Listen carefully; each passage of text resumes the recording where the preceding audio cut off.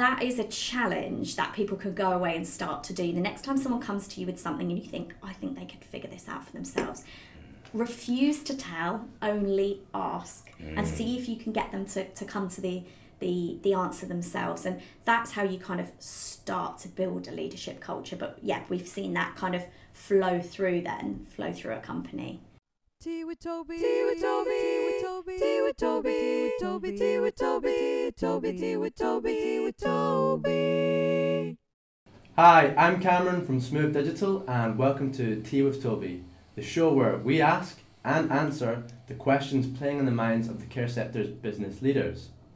This week's episode is sponsored by EveryLife Technologies, and we're going to kick off the show with a few words from our Marketing Strategy Director, Toby Ali Usman. Cameron, thank you for the intro. For those of you that are new to the show, just to give you a bit of background, here at Smooth Digital, our main focus is to help care homes and home care businesses maximize their ability to provide the very best care in their communities. And in order to do that, they're going to need to grow. Now, we know care business leaders have a number of challenges when it comes to growth. So we want this to be the place where you could put on a kettle, have some tea, and enjoy a growth-focused conversation, and hopefully you can take away some actionable tips where you can implement into your business. And on that note, I would like to invite our first guest, Sophie. Hello. Thanks for being here. Round of applause for Sophie. This is really a thing now. Yeah. Sophie, just before we start, for Yeah. the benefit of the audience, could you give us a little background about who you are and your area of expertise? Yes. So I'm Sophie Coulthard. I work for a company called Judgment Index. So we work with care companies and we help support them in all sorts of ways with their recruitment and retention, with their leadership development as well. My personal background is sales and marketing, really. But I grew up with a dad who was a performance coach. So I was always involved in leadership, and you know, when school holidays I'd be sat in the back of a room somewhere watching him kind of run leadership workshops, and you don't realise how much you absorb. Yeah, And sure. so we now work together, and then the other thing that I do that probably, if anybody recognises my voice, is I host the Road to Outstanding podcast as well, which is a podcast about sharing best practice, tips, ideas with people in the care sector. Brilliant. Great. So now people can put a face to the voice. Yes. We've got the queen, the original queen of podcasts in the care sector here And with it's us. nice So- to be this side, Yeah. though it's different. So in Tea with Toby fashion, let's jump into the questions. Now the first thing the first sort of topic I wanted to discuss was culture. Right. Now that's on everyone's lips. It was Peter Drucker that said, culture eats strategy for breakfast. And I also agree. I think you can achieve some amazing things with the right culture in a company. Now the question I have for you is, why should care companies not only have and develop the right culture, but the right leadership culture? Okay, so it's interesting because I used that quote in an article that I wrote just Alright. before Christmas. Yes, culture, I think the first thing to think about is people just quite often talk about a good culture or a bad culture, but there's all sorts of different types of culture that you can have within a company. So you could have a very, very much a learning culture, you know, where people are encouraged to learn and develop. You can have, you know, a cliquey culture where everyone is, you know, very cliquey, and it can have that kind of toxic culture that we hear about quite often. But I think a leadership culture is a great thing for care companies to strive to have. We need more leaders in care. I think we need more leaders in all sorts of industries, but that's a different conversation. And one thing I find is, quite often if I talk about leadership in front of a room, I'll ask people to put their hands up and say, who here is a leader? And so many people don't put their hands up, even when you're in a room of people who might be team leaders, deputies, even managers. Yeah. They might think of themselves as a manager, but not a leader. Right. We're all leaders. Yeah. You're a leader. You're a leader. If you're not the leader of a team, you're at least the leader of yourself. And I think in care, you are often leading the people that you care for at a very basic level. And so I think if we can start to develop that mindset of how can we encourage our staff and our teams to think like leaders, problem solve for themselves, and kind of develop a culture where people do think of themselves as a leader in some way, then that will start to develop a culture where people are more self-sufficient, can make decisions for themselves, and that will help a company to kind of thrive, and it will also help the leader, as in the manager, who is probably quite bogged down with having to tell people what to do all the time. And so I think there's lots of benefits to kind of thinking, how can I develop a leadership culture within my home or company? So for someone listening to this today, let's say, you know, they head up a company, what can they do to sort of support and encourage leadership in the company? I think there's definitely a lot more that places can do, I can see, in terms of giving responsibility. There are all sorts of roles that people could take on. I know we see roles such as activities coordinators, but even things like a lot of people are reluctant to give social media to members of staff. And members, I'm sure you probably talked about this, so it's probably a hot topic for you, but you know, to give people that extra bit of responsibility and test the water with them, you know, give them some safe boundaries to work within. There's all sorts, you know, you could have little events team of people thinking about how they could run events for a care company, charity, you know, raising funds. There's all sorts of ways that you could start to test people and give them a little bit more of extra responsibility that will help them to feel valued, and hopefully start to bring that side out of them. So I know there's probably some listeners here who, how can I put this? They are control freaks. Yeah. And usually, if you're going to allow someone to take on a project, they have to be willing to allow an environment for them to maybe make a mistake. Now, have you got any examples of companies that maybe you've worked with that you know that they've taken on a project successfully and they've built on that and they've ran on it? I can think of a company that we've worked with where they had a lot of very young leaders. Yeah. So they had quite a young workforce, and they really identified that they needed to start thinking about their team leaders will be their next deputies, will be their next managers, and how can we start to kind of give them some tools to support them and develop them so that they're ready for it. You know, we worked with them over a number of months and kind of taught them a lot of things which are in the book, which I'm sure we'll talk about later. I think the important thing with people who are control freaks, and I know this because I am one myself, is it can be very easy, and what I've seen within a care home, time is short, a manager's job has got more tasks and, you know, processes and admin than ever before. Sometimes it is a lot easier to just tell people what to do, especially in a morning meeting, or if somebody comes to you with an issue. The quickest way to get something done is to say, do this, do that. But it's not allowing people to think for themselves. One thing that we talk about a lot, that we always try and instill with everyone that we work with, is to learn how to coach. Okay. And a lot of managers say that they coach, but I've seen sort of managers in action when I've sort of gone in and shadowed them for the day, and they'll say, okay, I'm going to coach. And coaching is really all about asking questions, asking open questions, and believing that the person can find the answer within themselves.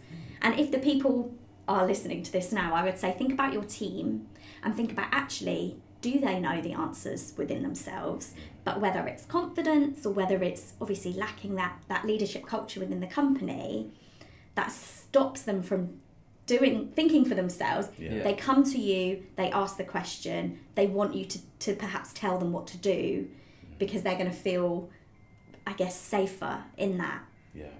But start to ask them questions. Start to don't give them the answer. See if you can tease it out of them. Now, when I've watched managers do this, and they start off well, and then they get a bit frustrated. Exactly, yeah. and it's a lot easier to tell them. Yeah. And that is a challenge that people can go away and start to do. The next time someone comes to you with something and you think, I think they could figure this out for themselves, refuse to tell, only ask, and see if you can get them to come to the answer themselves. And that's how you kind of start to build a leadership culture. But yeah, we've seen that kind of flow through a company. Excellent. So the question I have is, how can companies empower their staff? And it seems like confidence is, you touched on confidence earlier, what can they be doing to empower their staff? That's a bit of a trick question, I think, because I don't think companies should be empowering every member of their team. Okay. If you have a team member who is lacking in motivation, lacking in skills and knowledge, and you empower that team member to go off and do something, first of all, is it going to get done? And secondly, if they don't have the skills to do it and they do fail, that could knock their confidence for next time. So it's about empowering the right people, and it's about then the people who aren't ready to be empowered for whatever reason. How do you either motivate them or guide them or get them to a stage where you can empower them? I think empower is such a buzzword, and everybody's thinking, how can we empower our staff? But if it's not used in the right way, then that can be potentially a bit dangerous within a care company. I've actually got something. Can I show you? Yeah. So this is a really practical. I always want to give practical ideas to people. We love it. We're all about it. I appreciate that if people are listening to this and not watching it, then let's see if I can make this make sense for people. But I'm sure we can put a link in there. We always put a link to anything anyway, so I can give you this as a PDF. But for people who are watching, so really, really good little exercise that you can go and do, maybe when you're at home with a glass of wine or tea or whatever your tipple of choice is. I should say tea, really, shouldn't I? Because we're here with a cup of tea. And I would also say, if you're going to do this exercise, be wary that it's about your staff and it's about your team. So you don't want to leave this lying around somewhere where somebody could pick it up. Sure. But it's quite simple. You simply just draw a grid, like a box, and divide it into 4 sections on the page. And then what you want to have is, what would you call this, an axis? Something. Yep. You would have, so this is called a skill will matrix. So anybody could Google skill will matrix and find this online. It wasn't invented by me, but it is a really great tool. And I've used it with my own teams when I've kind of, in the past, when I've had sales teams and things like that. People who have either got a high will or a low will. They're either very enthusiastic and motivated or really can't be bothered. Then you've got high skill and low skill. You've got your experienced members of staff who know what they're doing, qualified, or you've got people who aren't skilled for whatever reason. That could be somebody who you've taken on who's got no experience in the care sector whatsoever, but you've brought them in, so they wouldn't have any skill. That's not necessarily their fault now. And then what you do is you think about your immediate team. Now, you might want to do this in teams if you have a big home, or, if you've got a small team of, let's say, 6 or 7, however you want to do it. You start to plot them on here. So I'm thinking about a member of my team and I'm thinking, right, they're actually really, really motivated. They're brand new, they're excited to get started, but they don't have any skill at the moment. So I would have them up here for high will, but they're low skilled, so they'd be here as opposed to there if they were highly skilled. Here's one I made earlier. I did have one. I've used your names as well. So let's say Toby. Sorry, Cameron. Toby. It's all right. Highly skilled, really experienced, really motivated, really high-willed. He's up in this top right-hand box. Now, I'll show you what the boxes mean in a second, but this is somebody who you can empower. And actually, it would be damaging if you didn't empower this person. If this person's being told what to do on a daily basis, this motivation is slowly going to dwindle because they're not feeling like they can get on with the job. They feel like they're always being told what to do. That could cause this person to start to look elsewhere. You know, let me go somewhere where I am valued and appreciated, because I know what I'm doing and I'm competent and I'm enthusiastic. Yeah. Obviously, I've talked about this one, high will but low skill, Cameron. I'm So sure you this- are skilled. Well, this is about making tea, isn't it?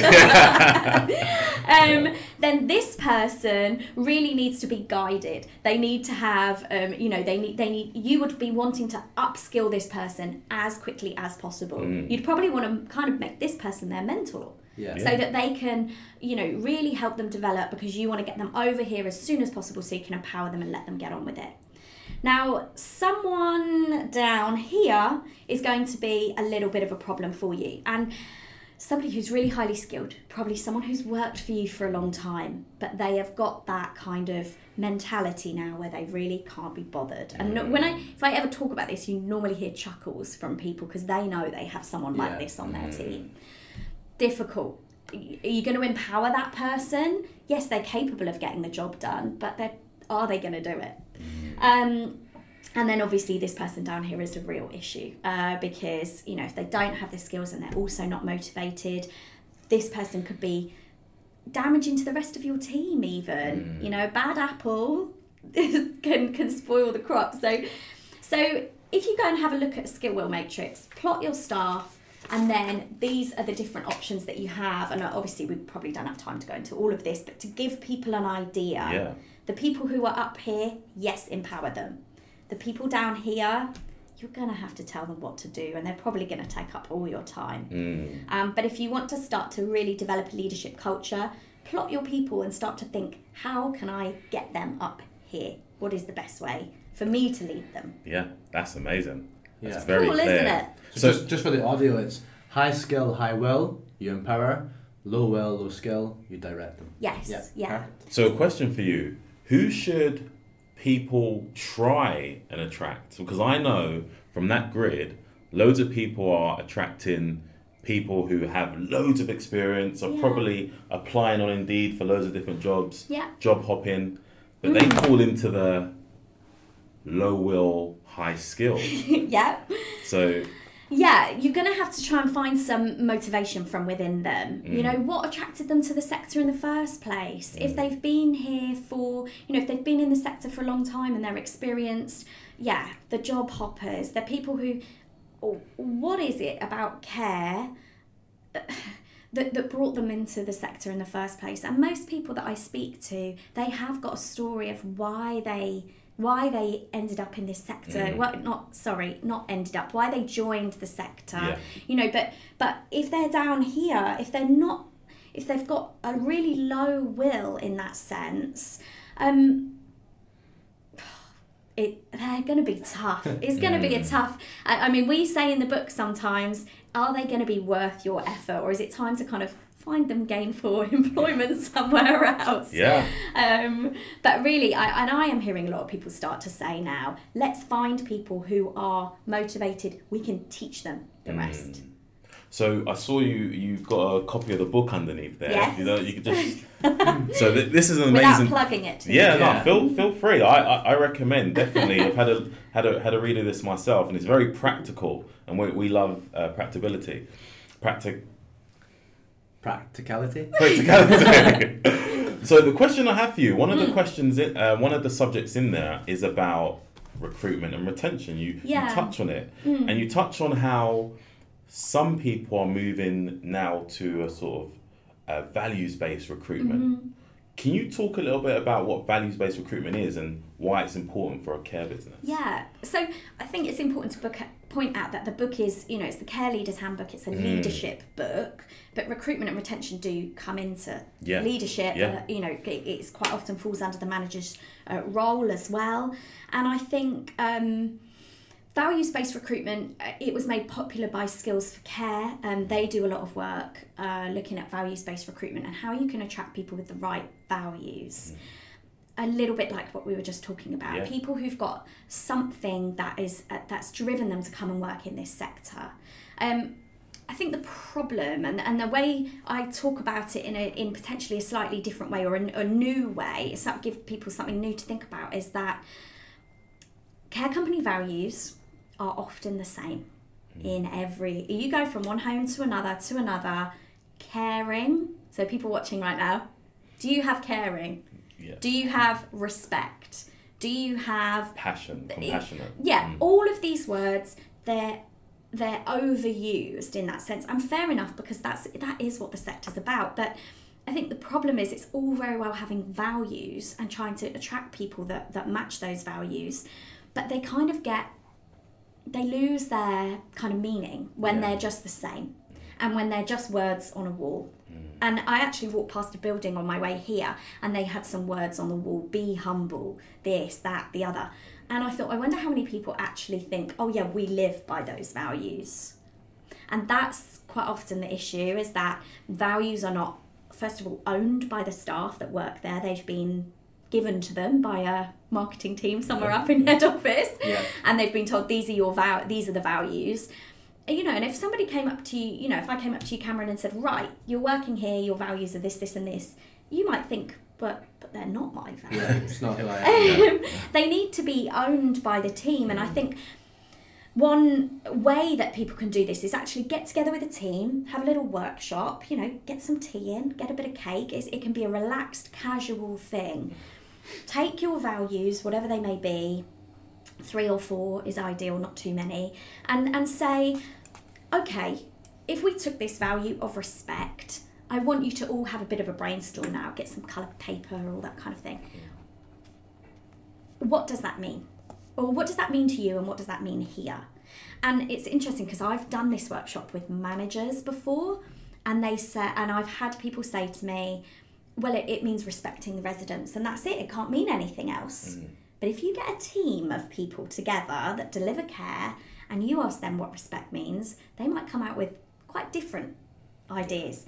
Yes, it might include that, but actually for us as a team, what does it mean? It means we respect each other. We give each other the same respect that we would give a resident. And they might go, oh yeah, I like that. That means something to us, and that is a value that we might not live by right now, but that's the value we should live by. Not changing the word respect.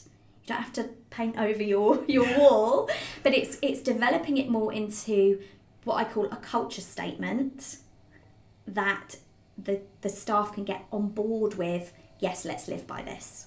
Sure.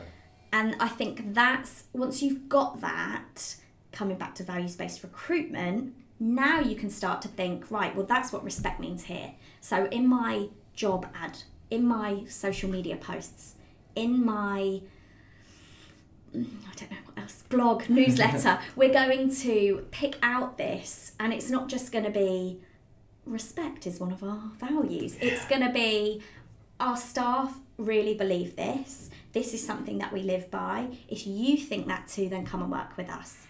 And somebody might read that and go, yeah, actually, I work somewhere at the moment where the staff don't have the same respect for each other. Yeah. I want to go and work somewhere that believes in that. And I think that's how you can take your values further. They're not just words on a wall anymore. They're not just something that's, values-based recruitment. Yeah. What is it, unless you kind of make it mean something? Brilliant. So just whilst we're on it, tell us a little bit more about the book and what made you sort of write it. We run leadership workshops, academies up and down the country for care companies, but not all care companies can afford these types of services. We're very lucky that we work with companies that do have the ability and have the funds to put on these kind of workshops for their staff. And we thought, how can we get it out there to more people? Anybody can pick up a copy of the book, and actually they can take some of the ideas and some of the things that we teach and put them into practice. And okay, it might not be the same as having someone come in and really work with you, but I think to be able to get it out there and have people read it and go, I'm going to go and try that actually. Obviously I believe in giving people value and content, and as well as that, it makes a great kind of reference for people who have done work with us, because they come on and they might be doing a workshop once a month for 5 months, 6 months, something like that, and then they go away and you get back on with your life. And it's something that they can refer to as well. And everything in there, the skill wheel matrix that I showed earlier, it's all in there, and it's all, people can download things online, resources, and So very practical. Practical. Just before your next question, Toby, Yes. let's just take a short break, and we'll be back with you guys very quickly. Toby, we really need private paying clients into our care business. We don't understand the world of digital technology, digital marketing. What should we do? Look, that's the question we get a lot from businesses within the community. So what we've done is we've put together an ebook called the Care Growth Blueprint, which is a step-by-step guide on the marketing steps you need to put in place to attract private paying clients into your business. So download the ebook, the link should be in the description below, and enjoy the rest of the show. Hi everyone, welcome back, and we'll start again with some more questions from Toby. Yes, so the question I have for you, and I guess the listeners will be really interested in, it's actually a subject in the book, is what is the common traits that you find in outstanding leaders? Yes. Okay. So really interesting, actually. So we were asked to get involved in some research with a chap called Sedi Frederick, who runs Articles Consulting. So I'll give him a little plug. And he was really interested in, outstanding tends to be kind of the benchmark, and we know what makes an outstanding home, and there's lots been done on that. But what makes an outstanding manager? What is it that these managers have in common? Because there's no outstanding home without an outstanding manager. I think people would probably agree with that. And so is there a way that we can look at what these outstanding managers have in common? So he ran a survey and captured a lot of information. And then we used the Judgment Index, which is the assessment that we use that measures what we call values-based behaviours, and had a look at what was coming out of that research. Obviously, we had no idea what was going to come out that is going to show us something that might be a key. And what was really interesting is that all of the outstanding managers, they might have different personalities from each other, but the traits that they had in our assessment results were all so close. They were so strong in how similar they were, but also their strength in their kind of what we call values-based behaviours. So I'll break that down a bit. So they were all very fast problem solvers. So their ability to kind of take in information, process, come up with quality decisions, think on their feet, handle difficult scenarios, all of these things they had in common, really super strong.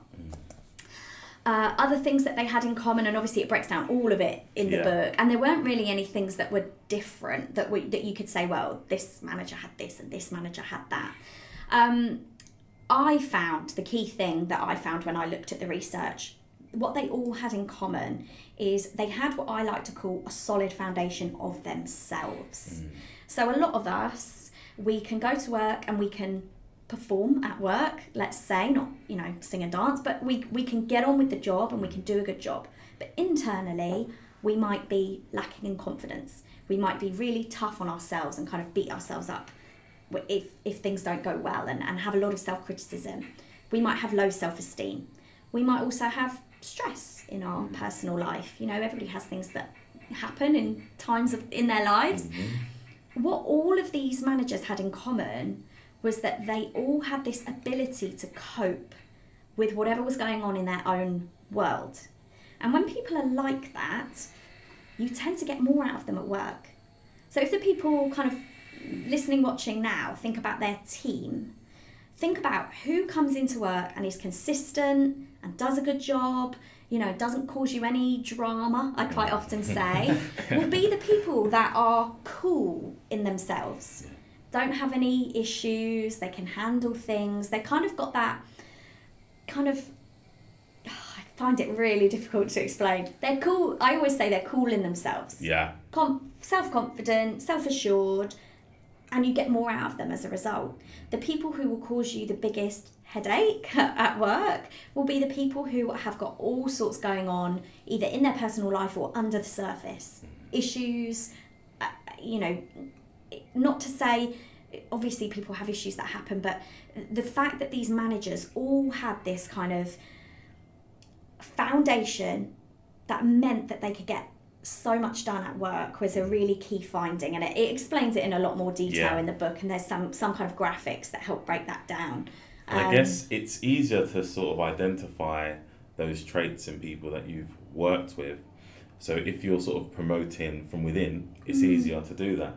But what about people who are just doing interviews and all they have is, 30 minutes, an hour, and these people are sort of, if you like, acting. You can't really see that they're stressful in that scenario. So what can they do in that? Yeah, it's really tricky. And I think people, if people think about hire that you made where you thought this person's great, they're saying all the right things, they're great in the interview, and then 3 months later you think, who was that person that I hired? Everyone has a story like that. Yeah. And especially if you get these people who are job hoppers, who've moved around the care industry, they know what they should be answering.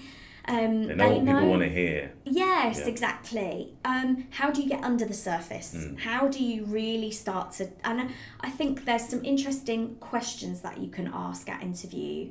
I think sometimes getting yourself a bit more comfortable with knowing how to interview so that you can tease out of people what might be under the surface, because that's probably going to be what gets in the way of them doing a good job. It won't be, and that's the thing. We give people training in, how to do tasks, or how to, all this kind of compulsory training that we do. But there's not so much training on how to handle yourself personally, how to cope when you've got a lot of pressure, and it's the people who are good at those things that will do better. I mean, I could do a really good plug for the Judgment Index now. It seems like it's right. And I mean, I'm always conscious that it's not always possible for everybody to implement these types of things.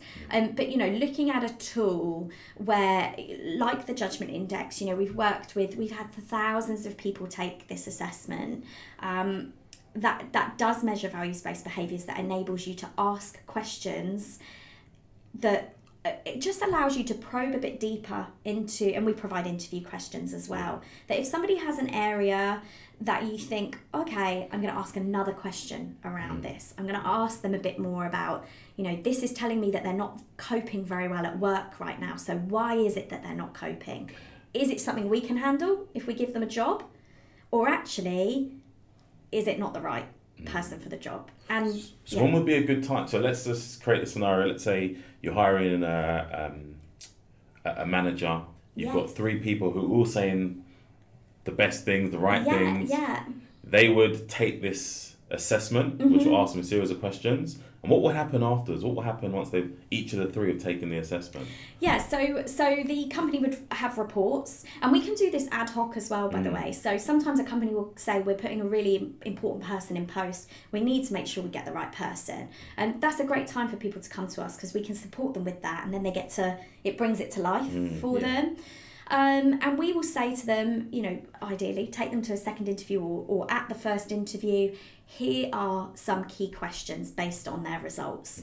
Let's say they all come in and they're all great, and you're kind of thinking, maybe then you would make a decision based on experience or qualifications.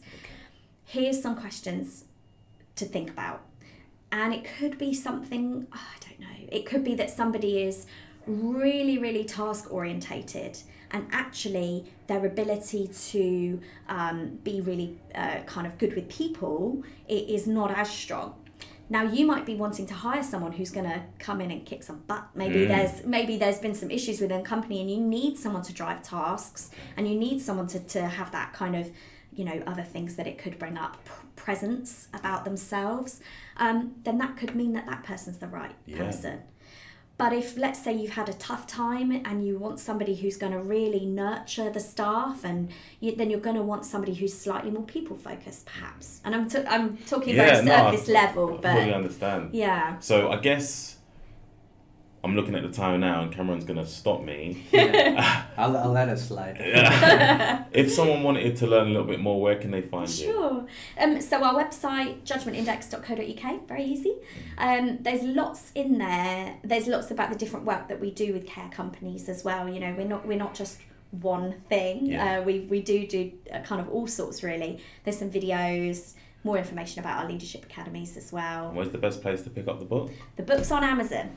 Okay. So yeah, just put the Care Leaders Handbook into Amazon, and if you ever see it at a show, then we should have some copies there as well. So Okay, brilliant. Yeah. Thanks That's for that. So, thanks very much, Sophie. That was a really another great episode. Again, any of the resources we've talked about, the book, the Matrix, anything else that's been mentioned, it'll be in the show notes, so you don't have to rewind and go and find it. It's going to be there in that description. So we'll see you next week, and thanks again for watching and listening. See you next week.